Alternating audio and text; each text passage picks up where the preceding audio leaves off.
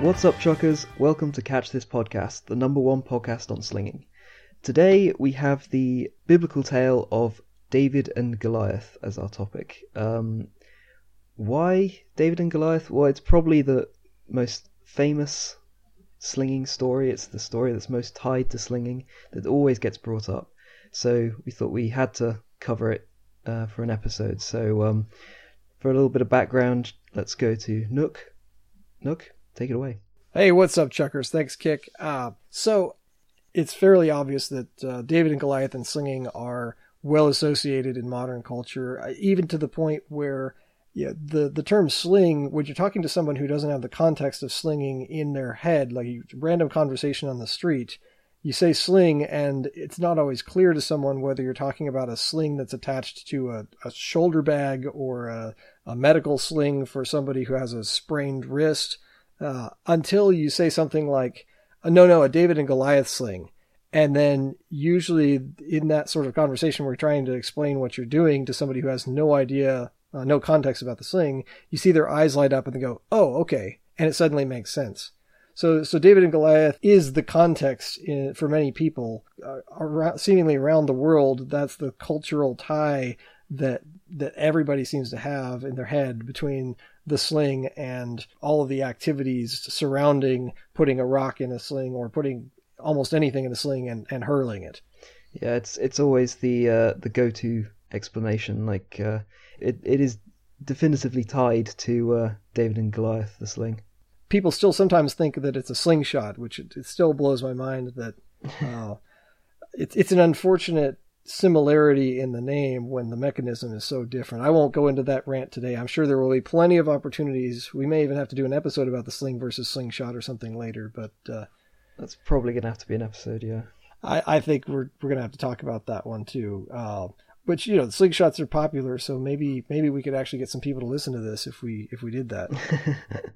Okay, so David and Goliath. Let's talk a little bit about the story of David and Goliath and what's the point of talking about David and Goliath? I think that from the perspective of a slinger, it kind of brings new light to the story when you've actually experienced the act of putting a rock in a sling and throwing it.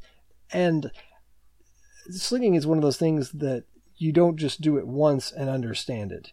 You really have to practice at it and get good at it, because most first-time slingers can't hit the broadside of a barn and have no power when they throw. It's impressive if they can get it to go forward. So that's right. Yeah, if you can get it to go in the general direction, that's impressive. It's a really hard device to master, and so it's I think that a lot of people's misunderstandings about the sling and even the story of David and Goliath comes from this feeling like, oh, I tried a sling once, and therefore I in my head I have a mental model of what it's like, and gee, it really was miraculous that he hit Goliath. Yeah, because that really is the perspective of somebody who has I think if you've never tried it, then you don't have any context at all, and you just kind of say, oh, okay, he used it to throw a rock and hit the guy. So anyway, let's kind of give a little bit of background on what the story is, just so that we have some context, and then I want to talk about the perspective of the slinger and how it's different from the sort of Sunday school version of what you normally hear in the story of David and Goliath, or also the History Channel version, which is another one that you see a lot on National Geographic or History Channel specials. The story of David and Goliath gets dramatized in a way that I would say is in many ways probably inaccurate, or they're just filling in a lot of gaps with drama that's good for television. It's not necessarily accurate. So David and Goliath, who was David, who was Goliath, why were these two even fighting? So the background is that both David and Goliath were living in this region of it was called Canaan, which is modern day Palestine, effectively. And the Philistines were a group that I believe that archaeologists think that they came from Greece. So there's some sort of a displaced people group who came across the sea and occupied the region of Canaan, and they're pretty much a Greek cultured people. They brought Greek technology and Greek culture with them to this region. On the other hand, the Israelites, a whole bunch of slaves in Egypt, now they walked from Egypt all the way up to this region, and they kind of invaded the region as well, roughly about the same time. So you've got these two people groups who are jostling for territory in this region, and they eventually clash, end up going to war. In this case, the reason that this particular war was happening at this time was that Israel had a brand new king named Saul, and his son Jonathan gathered some soldiers up and raided an outpost, a military outpost of the Philistines, and they didn't like that very much. So Saul and his son Jonathan had mustered about 3,000 men, and they had these little raiding parties. They're running around and picking at the Philistines. And so the Philistines responded to this 3,000-man army with a 30,000-man army. And to make a long story longer, they end up in the valley of Elah, east of Jerusalem. And then one army's on one side of the valley and one army's on the other. And it doesn't say how many soldiers of those two armies were actually at this particular battle, I don't think, but it does say in the Bible that the Philistines had a 30,000-man army and the Israelites had a 3,000-man army. So they're outnumbered 10-1. So you end up with this classic underdog story of an outnumbered people that at the time the Philistines had a monopoly on blacksmithing. Metallurgy was high technology at the time.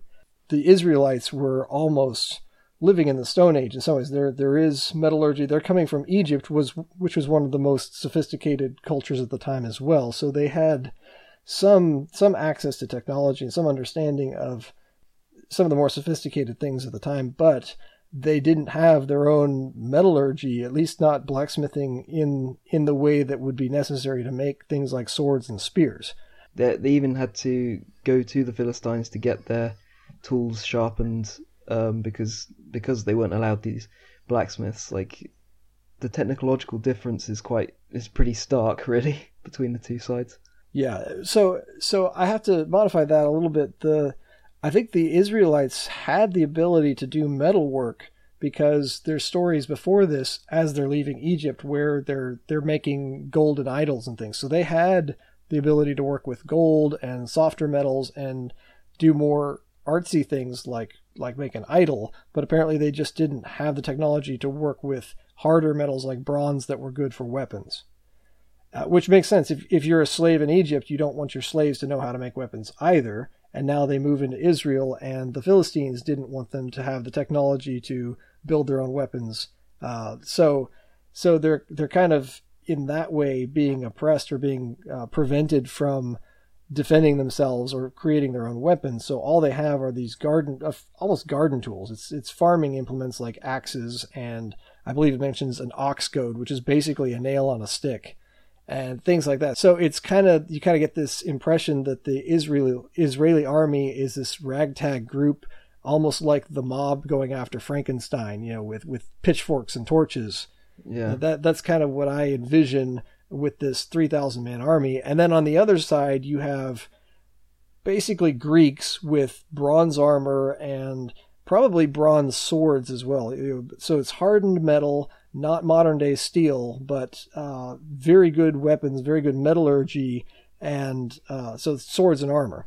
Yeah, not to be messed with. And there were only 2 swords in all of Israel, and those belonged to the king and his son. So you get this impression that they're vastly outnumbered. They're technologically inferior when it comes to weapons of war. They're actually dependent on the Philistines to even sharpen the things like axes that they have. They can't even sharpen their own tools. They have to go to a blacksmith, which is a Philistine blacksmith, because they have the corner on the market. So they're at this major disadvantage.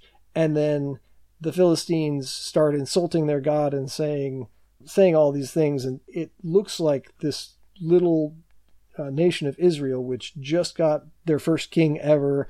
They're kind of starting to grow their wings as a nation and in the region. And then all of a sudden, it kind of looks like they're about to be re-enslaved. They escaped Egypt, and now they're about to be re-enslaved to the Philistines instead of the Egyptians. That's where this kind of underdog story starts to develop, as the situation doesn't look very good. Well, so let's go ahead and tell the story, which is basically this little shepherd boy, David. His dad tells him, hey, go and take some food to your brothers who are on the battle lines in the valley of Elah. So he goes, he shows up with the provisions that he was told to bring to his brothers. And here comes Goliath. This big guy comes out to the middle of the valley in between the two armies and starts insulting the Israelites. And he's challenging them to what's called single combat. They're saying, you bring your best person, I'll bring my best person, and we're going to simulate a full-on battle. But whoever wins, we're just going to pretend they won the war and save the effort, and we don't have to actually fight each other. But if we win, then you'll be our slaves, and if you win, then we'll be your slaves. That's kind of the arrangement that Goliath is offering. And the dude is 9 foot tall, and he's wearing armor, and the Israelites don't even have more than 2 swords in the entire army of 3,000 people. So you kind of get the impression that the Philistines weren't taking that very seriously. They're pretty confident that that wasn't going to happen. And they were probably planning on just kind of, sweeping through and taking out the Israelites anyway, but they were hoping that they could take a shortcut and do it the easy way if they could pull it off. Save the effort. So then David comes along. He hears this 9 foot tall armored giant insulting the God of Israel, and he gets upset about it. So there's this kind of righteous anger. David is a true believer in this case, in that he really believes that the God of Israel is on their side, and that the Philistines don't stand a chance against. If you pit the Philistine gods against the God of Israel, then there's no contest. And so he is so confident in this, and so believes this so firmly, that when he asks around and realizes that none of the 3,000 soldiers in the army of Israel are willing to go and fight this guy, he says, I'll do it. First of all, he hears Goliath insulting, and he starts asking around and saying, hey, is it really true? Did King Saul say that if somebody defeats this guy, that they can live basically tax-free? Their family's not going to have to pay taxes. I believe that was the main reward that was offered for taking Goliath out.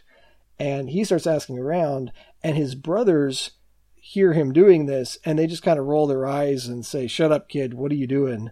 Why are you acting like you're going to go fight this guy? And then he actually goes to King Saul and says, if nobody else is going to do this, I will take on Goliath. Which is really showing up the king. Right, yeah. So if you read the story earlier in the Bible about how Saul became king, it says that he stood a head and shoulders above everybody else around him. So he's a really tall guy. In this case, we don't know where he got the sword or the armor that he has. Possibly it was stolen from one of these earlier raiding parties, raiding the Philistines. We don't know. But the king and his son are the only people who actually have swords. The king has armor, and he's, if not the tallest, one of the tallest people in all of Israel. So big dude with authority, with the right equipment. He should be the one out there taking on Goliath. And yet he's just kind of hiding in his tent, hoping that someone else will do it. And then along comes this little shepherd boy, and the shepherd boy, David, says, I'll fight Goliath. And he says, oh yeah, great. Okay, here's my armor, here's my sword. Let me know when it's over.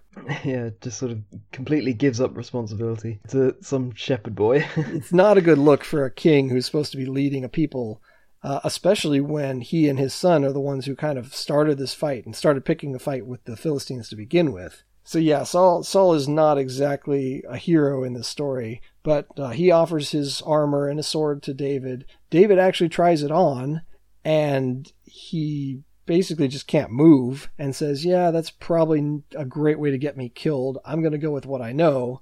And what he knows is, being a shepherd, being out in the wilderness with a bunch of sheep, sheep are not just food for people, they're also food for wild animals. So the shepherd's job is to defend all of these sheep that are wandering around in the wilderness from lions and bears and whatever else might think that they're tasty. So all of these years that David had of being a shepherd, he says to the king, I've fought lions and bears and won, and this Goliath guy is going to be just like one of those. So he's confident in this story that he can take on someone bigger and stronger than him because he's done it before. As a little boy, taking on a bear or taking on a lion, that's pretty impressive to me. I've never been a shepherd before, so I don't have that level of context. I can throw things with a sling, but the sling really is a shepherd's tool, and it's something that he's actually had years of experience with. And so he says, I'm just going to go with what I know. You keep your armor. I'll go take care of the giant. Yeah, he heads on down there to deal with the problem.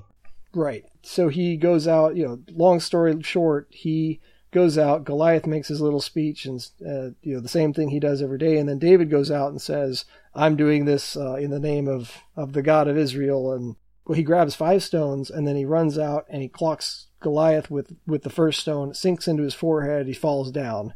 And then David runs up and cuts his head off. Yeah, it's over pretty quick. Yeah, it goes really quick, and that's where I think that the real story kind of deviates from a lot of the dramatization of that story, is whether you're watching a cartoon version of David and Goliath Bible story, or you're watching the History Channel or National Geographic special or something that talks about it. Usually there's some sort of a dramatic battle that occurs, right, where Goliath comes running at David, and David might dodge a spear or dodge a couple sword swings or something. Or I've seen some versions where David goes running up and then does this little like home run slide in between Goliath's legs and dodges the sword, and then accidentally drops his shepherd's bag with the stones and has to run back and forth dodging the sword until he gets his stones, and then finally he gets it in there, and there's this big dramatic wind up, and the angels sing and the stone goes flying and takes out Goliath. I don't think that there was this level of drama going on in the battle. I think all the drama happened leading up to the battle, and then David runs out, he throws a stone, and the next thing that the Philistines know, their champion is flat on his face, and David's cutting his head off with his own sword. I think that part happened really fast. Yeah, I think it seems that's part of the psychological effect it had, because then after Goliath is killed, all the Philistines run panicked, and this giant army basically dissolves just at the sight of this one person being taken out. I think it was the fact that it was this sort of almost anticlimactic one slingshot to the forehead. It was so unexpected that it took everybody off guard. Right, and it was the least expected person going after.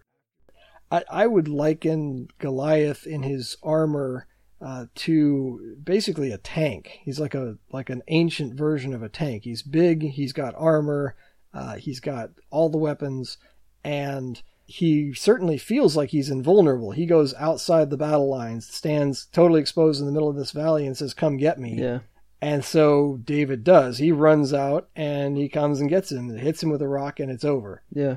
And so you kind of have this feeling. It's kind of like the scene in Star Wars where Luke Skywalker takes out the Death Star, right? Where there's, it's this unexpected, this little inexperienced guy goes in against all odds and blows up the Death Star of Philistine soldiers in this Goliath. With that, it kind of shows how powerful that idea is of the underdog story of this person that's come from nothing or very little, who then goes on to do something incredible and like fight back against the bigger bully, as it were. It's an idea that's really stuck with human culture generally. Yeah, I think everybody really loves that underdog story, that this little powerless nobody takes on this champion giant, big meanie who's oppressing the people of Israel, and then and wins. Yeah, that's the big thing, is that it actually works. I mean, yeah. there's plenty of cases where the little guy takes on the big guy and doesn't win, and you just don't tell those stories because they're not very uplifting or encouraging or inspiring. Yeah, he's got to be able to pull it off. It makes a really good story in that respect because it works, and he pulls it off, and you get the sense it feels very miraculous. And the story is in the Bible, and part of the point of this is that from the biblical perspective, it's a religious text, and it's the part of the point is to say, hey, God's on your side, and therefore it doesn't matter if you don't have the armor and the sword and all that. But I think as you look at it from the slinger's perspective, it changes the underdog tone a little bit. And that's what I want to kind of talk about now is that's the classic story of unarmored little shepherd boy, not a soldier, goes up against this elite soldier with all the right equipment, and he wins. And the people of Israel were outnumbered. Miraculously, they panic and run away, and the Israelites then, after that, they start chasing the Philistines and taking them out as they're running away. So it's a rout. It's a complete victory in terms of not just the one-on-one battle, but also the army against army battle because of the panic that followed when David took out Goliath. So it does have this miraculous feeling to it, and I don't want to take away from that, and I'm not saying it's not miraculous, but to me, if you just take that story, the first thing that comes in my mind is why in the world would a king let this little shepherd boy even do this? It seems inconceivable if the deal is if you lose, then you all become slaves to us. It seems inconceivable that they would just let this little shepherd boy go and take on that challenge because the stakes are so high, unless they had no intention of actually following through on it, which they probably didn't. Yeah. And clearly the Philistines, by running away, also didn't have any intention of just surrendering and saying, okay, you beat our champion. Yeah. We guess you win. So the single combat element of this is really symbolic, or maybe it was a stall tactic and they were both trying to jostle for a better military position or something, since they're both on opposite sides of the valley and there wasn't really a good place to fight without being in a disadvantageous position of having to climb up out of a valley and fighting uphill. Yeah. So I think that's part of it, is that I think that the single combat was symbolic of the two nations. When you look at it from David's perspective and you kind of analyze his attitude, on the one hand, he kind of looks like he's some arrogant little kid, but then when you look at it on the back end of the story and you know that he was successful, that arrogance starts to just look like extreme confidence. Yeah, he knew what he was doing. Yeah, he seems to know what he's doing. He says this guy's going to be just like the lions and bears that I've taken on in the past. So he's not inexperienced in this act of trying to take out something bigger, stronger, faster than him. He has his equipment as a shepherd, which is a stick, a staff, and his sling. So he has all the tools he needs, and he has the experience, years of experience using them to defend his sheep. And so he's very confident that he's going to pull this off. It's not like they just grabbed some kid off the street and said, here, you go fight this guy. He actually volunteered for it willingly, and he ran out. He was probably still terrified, but he was so confident that he ran out toward Goliath into this valley and just takes the guy out. And I think that if you have a little bit of experience with a sling, one, you start to understand how hard of a shot that is to hit somebody in the forehead with a rock. Yeah, it doesn't have the distance he was from Goliath, but I mean, almost any distance to get that sort of a pinpoint shot straight to the forehead is difficult. Considering it's a battle, I mean, he would have had to have been some distance away. He runs in, but I mean, there's still going to be a fair distance for him to get that shot. So it's very impressive to be able to hit that sort of a target. Yeah, and it says that Goliath had a helmet on, so a glancing blow probably would not have had the same effect. But hitting him square in the forehead means that it was basically a dead center shot, a very accurate shot, which anybody who's tried slinging knows how difficult accuracy is. However, it is possible to have really good accuracy. There are slingers out there who who are very accurate with a sling. And there's another passage in the book of Judges in the Bible where it talks about this tribe of Israel called the Benjamites, and there's a group of elite Benjamites, and it says they can sling a stone at a hair and not miss. I'm not sure whether that's being hyperbolic or whether they're really saying that all these guys were accurate, but it seems to imply that it wasn't just this slinging savant who somehow miraculously has this talent that nobody else has, but there's an entire army of slingers who are accurate in another part of the Bible, which implies that there is some method of learning or training to achieve a high degree of accuracy. Yeah, and that sort of degree of accuracy is possible. It is a miraculous shot in this instance, but it's not impossible for people to get that sort of level of accuracy. Right, and David, as a shepherd, spends all of his time out in the field with nothing better to do than throw rocks, so he is very well practiced at it, and also it's not just entertainment for him as a shepherd, but he literally was using it to defend a flock of completely defenseless sheep. Yeah, it's his day-to-day. Yeah, that's his day-to-day job. So he was actually very well equipped and very competent in this case to use the tools that he used to take out Goliath. And it says that the stone sunk into his forehead.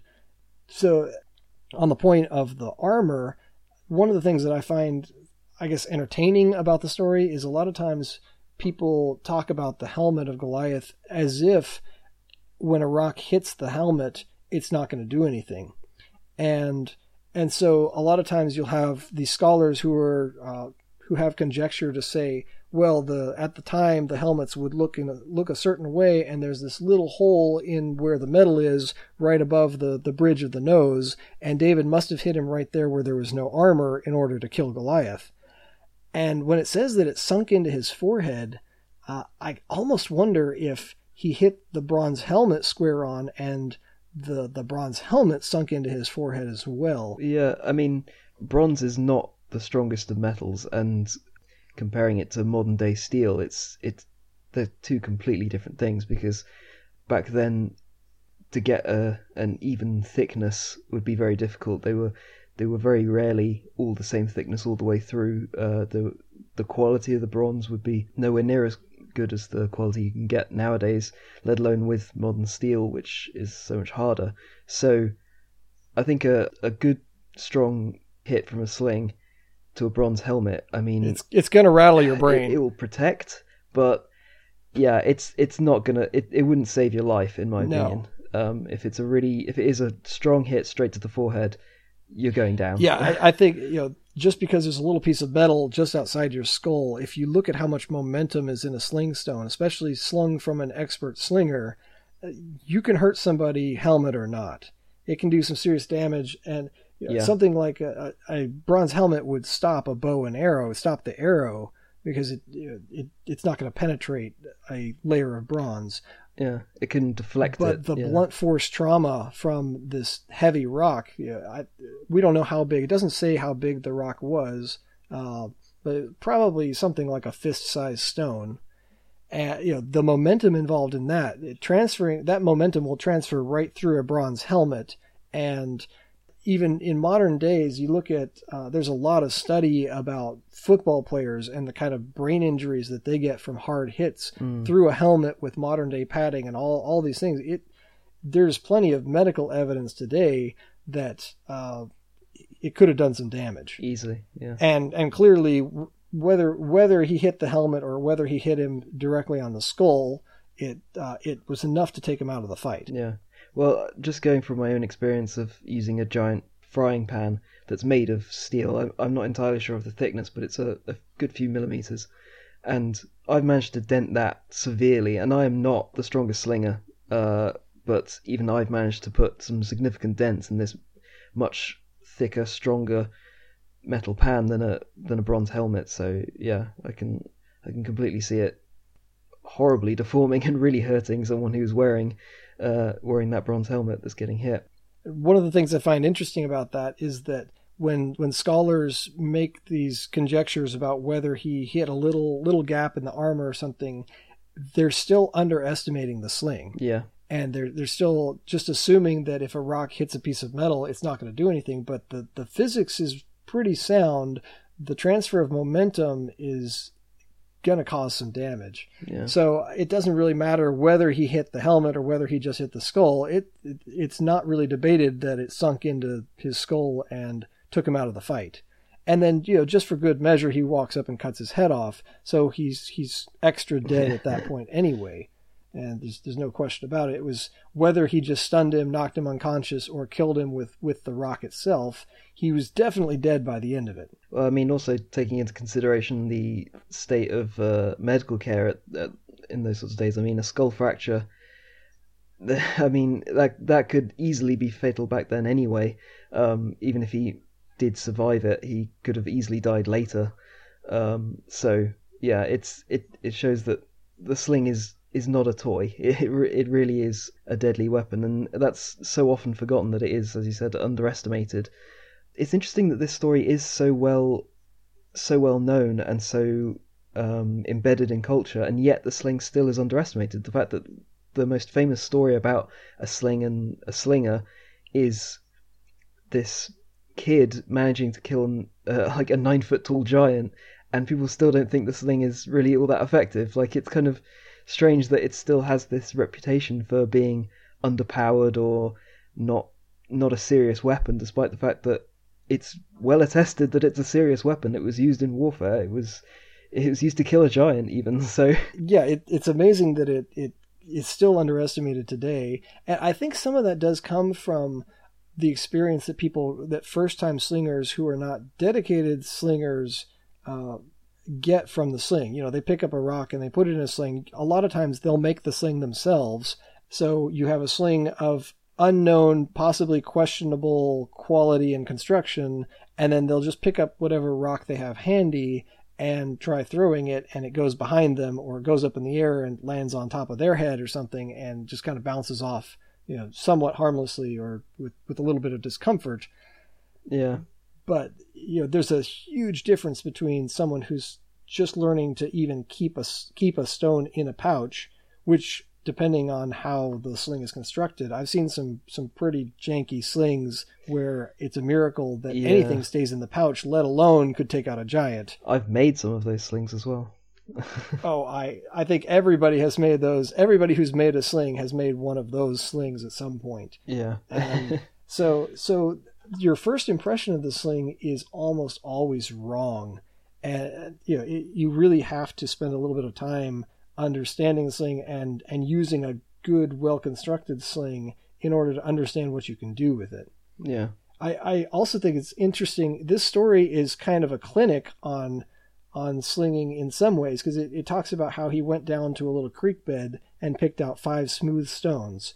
And that's another thing, that if you've tried slinging random jagged rocks, they can get caught up in the pouch, and they're very unreliable and very inaccurate. The aerodynamics of a jagged rock are not great, but a nice smooth river rock is about the best natural bullet you can find. It is quite amazing actually seeing these sort of jagged, uneven rocks, like how much they can curve and twist off, and they can go seemingly at right angles almost as soon as you release. Having that smooth ammo is really important to getting those good long straight shots. And this was obviously known even back then, like thousands of years ago. Yeah, obviously David knew what he was doing, because he went out of his way to go down to this little creek bed and picked the right ammo. And I've heard, this is secondhand knowledge, but I believe that the stones in the Valley of Elah where this battle took place are a particularly dense type of stone, which makes them more ballistically favorable. Like the Greeks and the Romans used lead bullets because of the density. And even today in a gun, we use lead because it's very dense. And so that extra mass per unit volume really helps with something being stable while it flies through the air. So in this case, having these extra dense rocks made them more effective as projectiles. As a modern slinger, I can attest to that as well. Like, I've been to the competitions in the Balearic Islands, and the stone that they have there is much lighter limestone, which as soon as it hits the target, it'll often explode into a cloud of dust. But that sounds like a lot of fun. It is a lot of fun. But the the rocks that we have here in Finland are hard granite that are left over from glaciers, so they're already perfectly rounded a lot of the time, so we have very good sling stones. But with it being this really hard granite, I've never broken one of these stones. I've chipped them if I've hit a stone against it, but they really are super dense, super heavy, and is exactly what you want when slinging. You want that dense, heavy ammo, so and also rounded, just like David went for. So it really shows that in this story, David really knew what he was doing. The whole thing centers around the fact that he is an expert at slinging. It would seem. Yeah, and, which to a degree kind of undermines a little bit of that underdog element of the story, in that here you have someone who is highly competent, highly skilled, and properly equipped to basically make this giant elite soldier's equipment worthless, right? Because now, if the armor isn't going to stop a sling stone and stop the transfer of momentum through that armor towards the incapacitating of the soldier, then all that armor does is slow him down. So David used a set of equipment that actually turned the advantage of Goliath into a disadvantage in that case. And that's actually something that we'll almost certainly talk about later, maybe in the next episode, more on that later. But one of the sort of things that you often see with slinging units in history in battles is that they were very fast moving. They were used as ranged troops that would move around the battle, that they weren't static in one position. They were lightweight, they didn't have much armor, they often didn't have shields. There's something that's consistent again with the story, in that slingers usually are those quick on their feet troops that are able to move around and outmaneuver much more heavily armored troops. Yeah, they're skirmishers. Yeah, skirmishers, that's the term, yeah.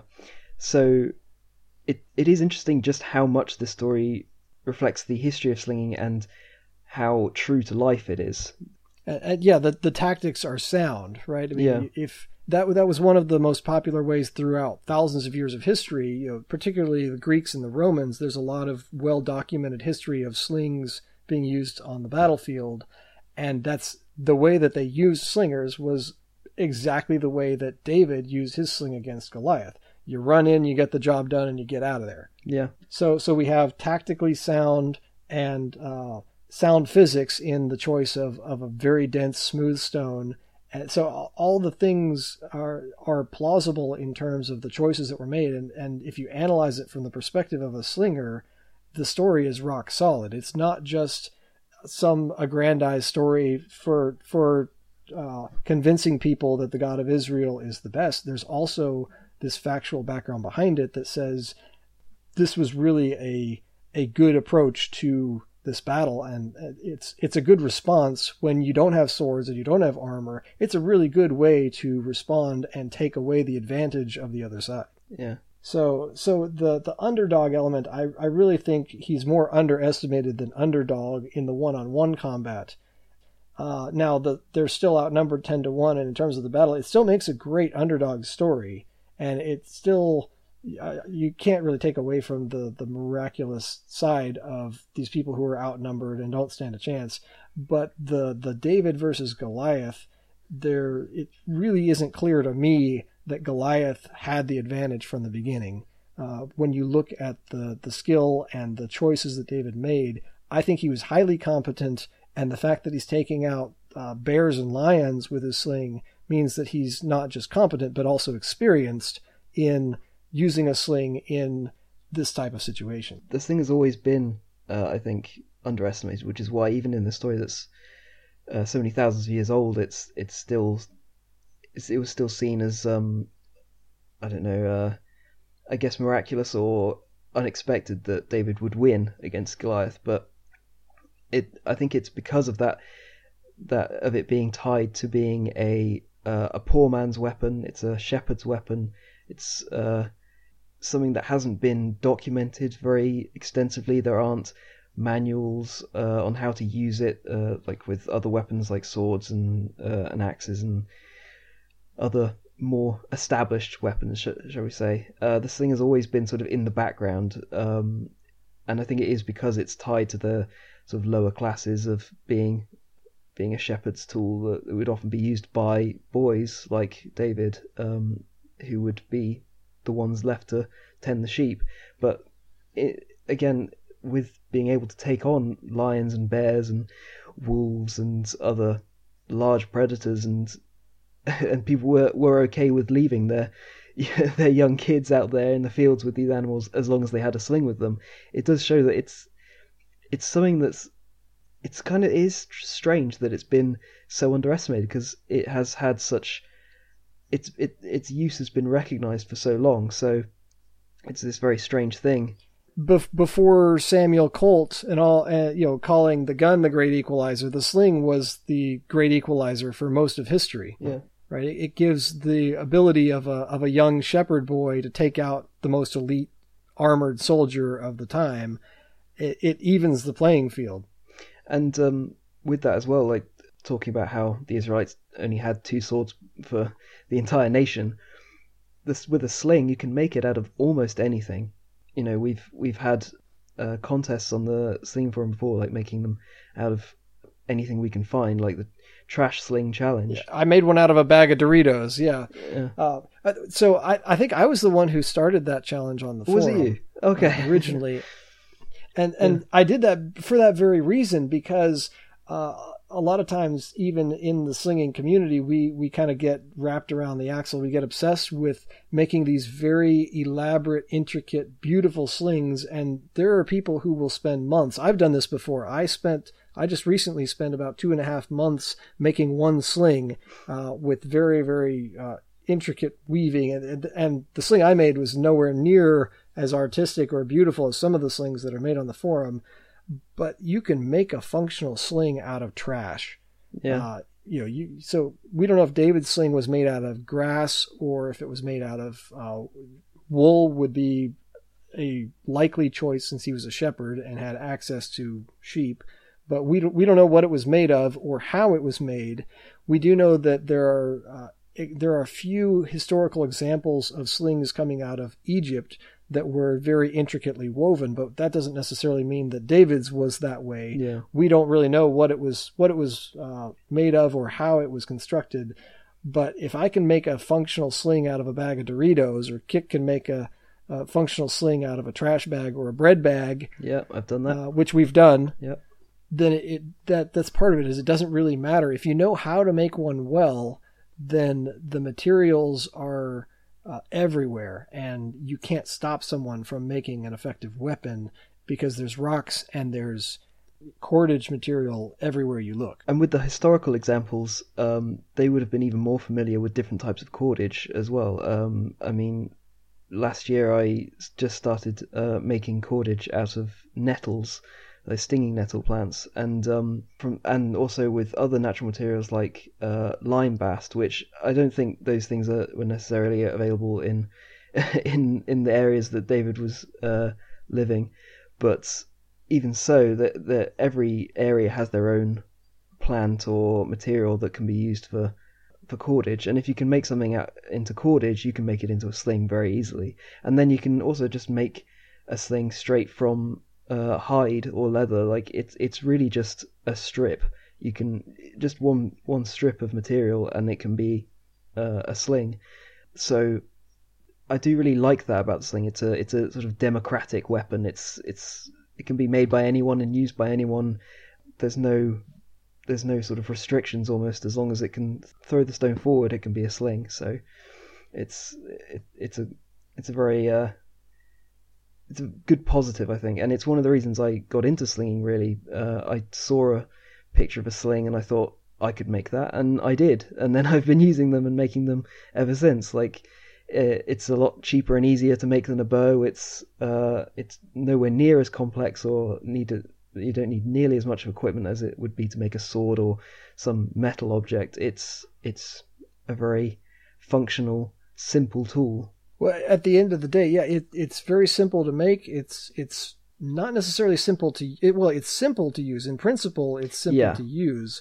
But one of the things that I really love about the sling is there's so much depth and so much challenge involved. I think the best analogy for someone who hasn't been slinging is probably golf. Yeah. Because in golf, you're trying to hit a little ball with a long stick, and it's really all about you can get really obsessed with the equipment side of golf, and slingers do the same thing with slings. But at the end of the day, it really the main thing comes down to the skill and the body mechanics of how you use whatever equipment you've got. You could take an expert golfer and give them relatively cheap equipment, and they're going to do fairly well. And you can give the best equipment in the world to an inexperienced golfer, and they're not going to do very well at all. And that's very similar to how slinging is. I think that's a good comparison between golf and slinging, because, with golf, the first step is hitting the ball. The next is hitting the ball in such a way that it goes where you want it to go. And with a sling, the first step is keeping the stone in the pouch and getting it to go forward, and then you work out, okay, I've got it going forward, now I need to actually hone that into where actually I want to hit. So I think that's quite a good analogy, that it's that same sort of difficulty levels, that you have to first get over that hurdle of hitting, then you actually have to get to, okay, controlling the ball and where you want it to go. It's a good analogy. Yeah, and that's part of what's also addictive about both golf and slinging, is that you have this feeling like you're in control, but then it doesn't do what you want it to, but you think you can get it to do what you want it to, so you keep trying and trying and trying. Yeah. And it's that challenge it really is addictive, and it's in a fun way. Yeah. Where you just, if you're competitive with yourself, you just keep wanting to push the limits and do more and more. So to that point, I think we're just about done with the story of David and Goliath as it relates to slings. So we're kind of moving into talking about slings generally at this point, but yeah.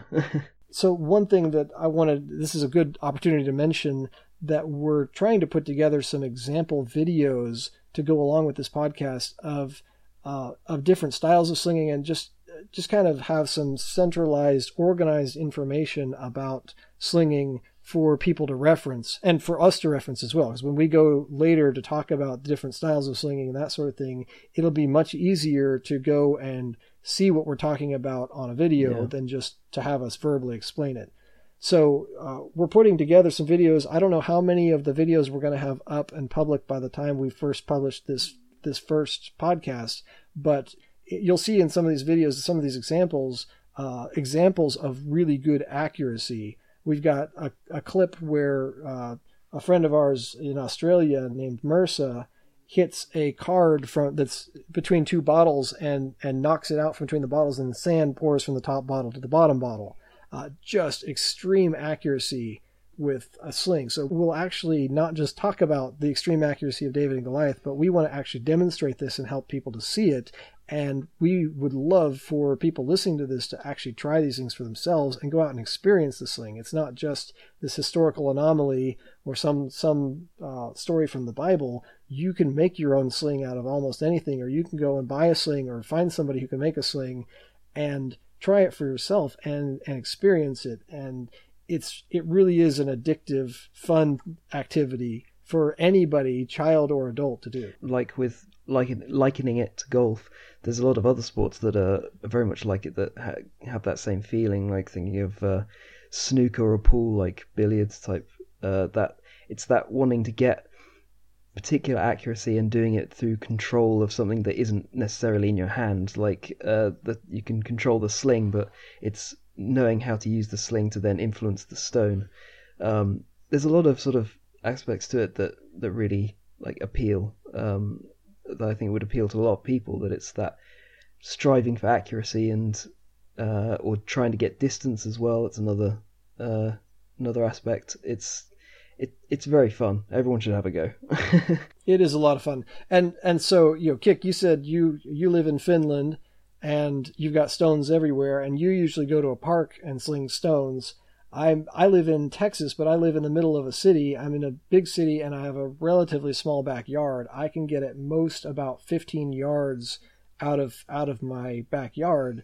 So what I do is I just pick up a tennis ball, and I'll throw a tennis ball, and it's relatively safe. It would still hurt.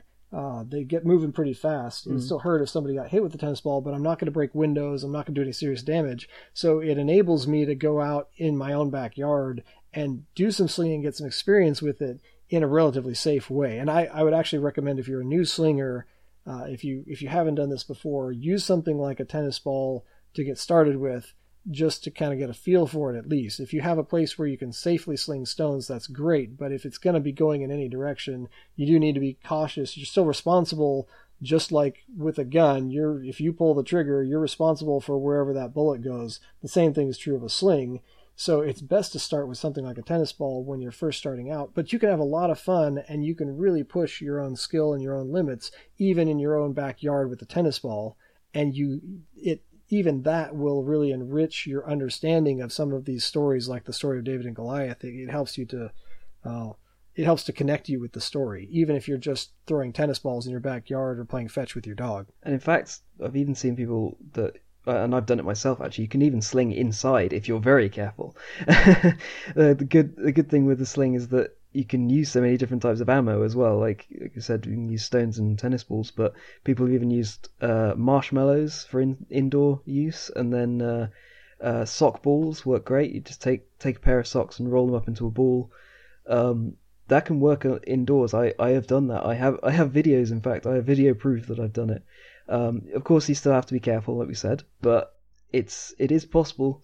That's Kick Slinging on YouTube. Kick Slinging, yeah. If you want to find him, look up Kick Slinging on YouTube, and you'll find him turkey styling. Was it a sock ball or was it a wad of paper? It was sock balls. I've used a lot. Yeah.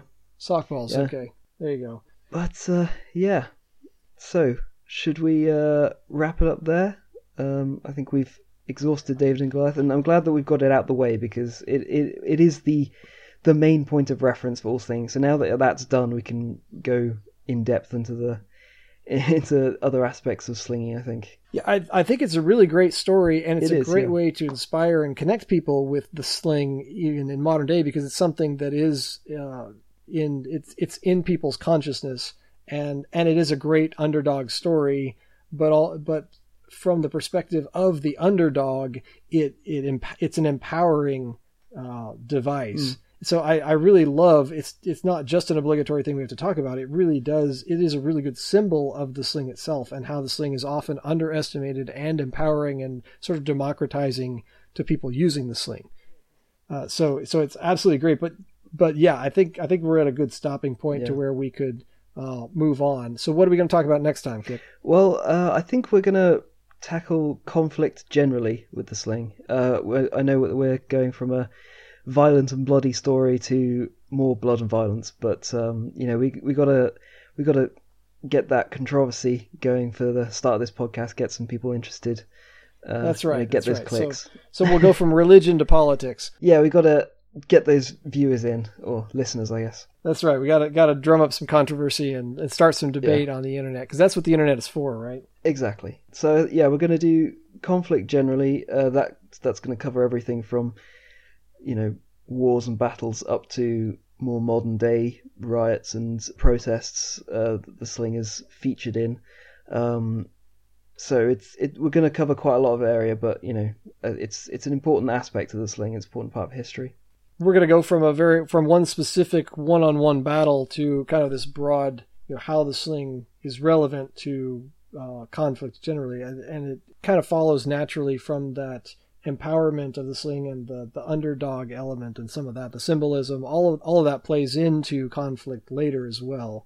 So I think it's going to be a good discussion, and I think we could probably do dozens of episodes about specific and general conflict topics, but we hit David and Goliath and then the general conflict, and then I think that kind of frees us up, like you were saying earlier, that frees us up to move into some of the more sporty and personal challenge and some of the more fun elements of slinging as well. A bit less blood and guts. Just a little bit less, because we still love the gore on Catch This. Okay, so all right, so I do want one last announcement. We have a website, www.catchthispodcast.com, and down at the bottom there's a place to enter your email, and it will update you whenever we post a new episode or we post new information on the website. And if you do that, and I have your email address, then I'm going to pick somebody at random from the group that has signed up to the point of, we'll say, a month from now, whenever this podcast is broadcast, I'm going to randomly pick somebody and I'm going to send them a sling just as a thank you for being in the audience and being interested in this podcast. And I can say that's a good deal. I've had some of Nook's slings. They're good quality. That's a really good deal. Free is the best deal. Yeah. all it costs is a subscription, so do go sign up. As we already mentioned, we also have a YouTube channel that's Catch This on YouTube, and we have an Instagram as well, catch_this_podcast at catch_this_podcast, and on there we'll have a few posts relating to the episodes, and as we said with the YouTube channel, we'll have instructional videos, some example videos. If there isn't that much when this episode goes up, just subscribe and you'll get updated when we update those videos, when we get them up there. So yeah. I think, with that, let's cue the outro.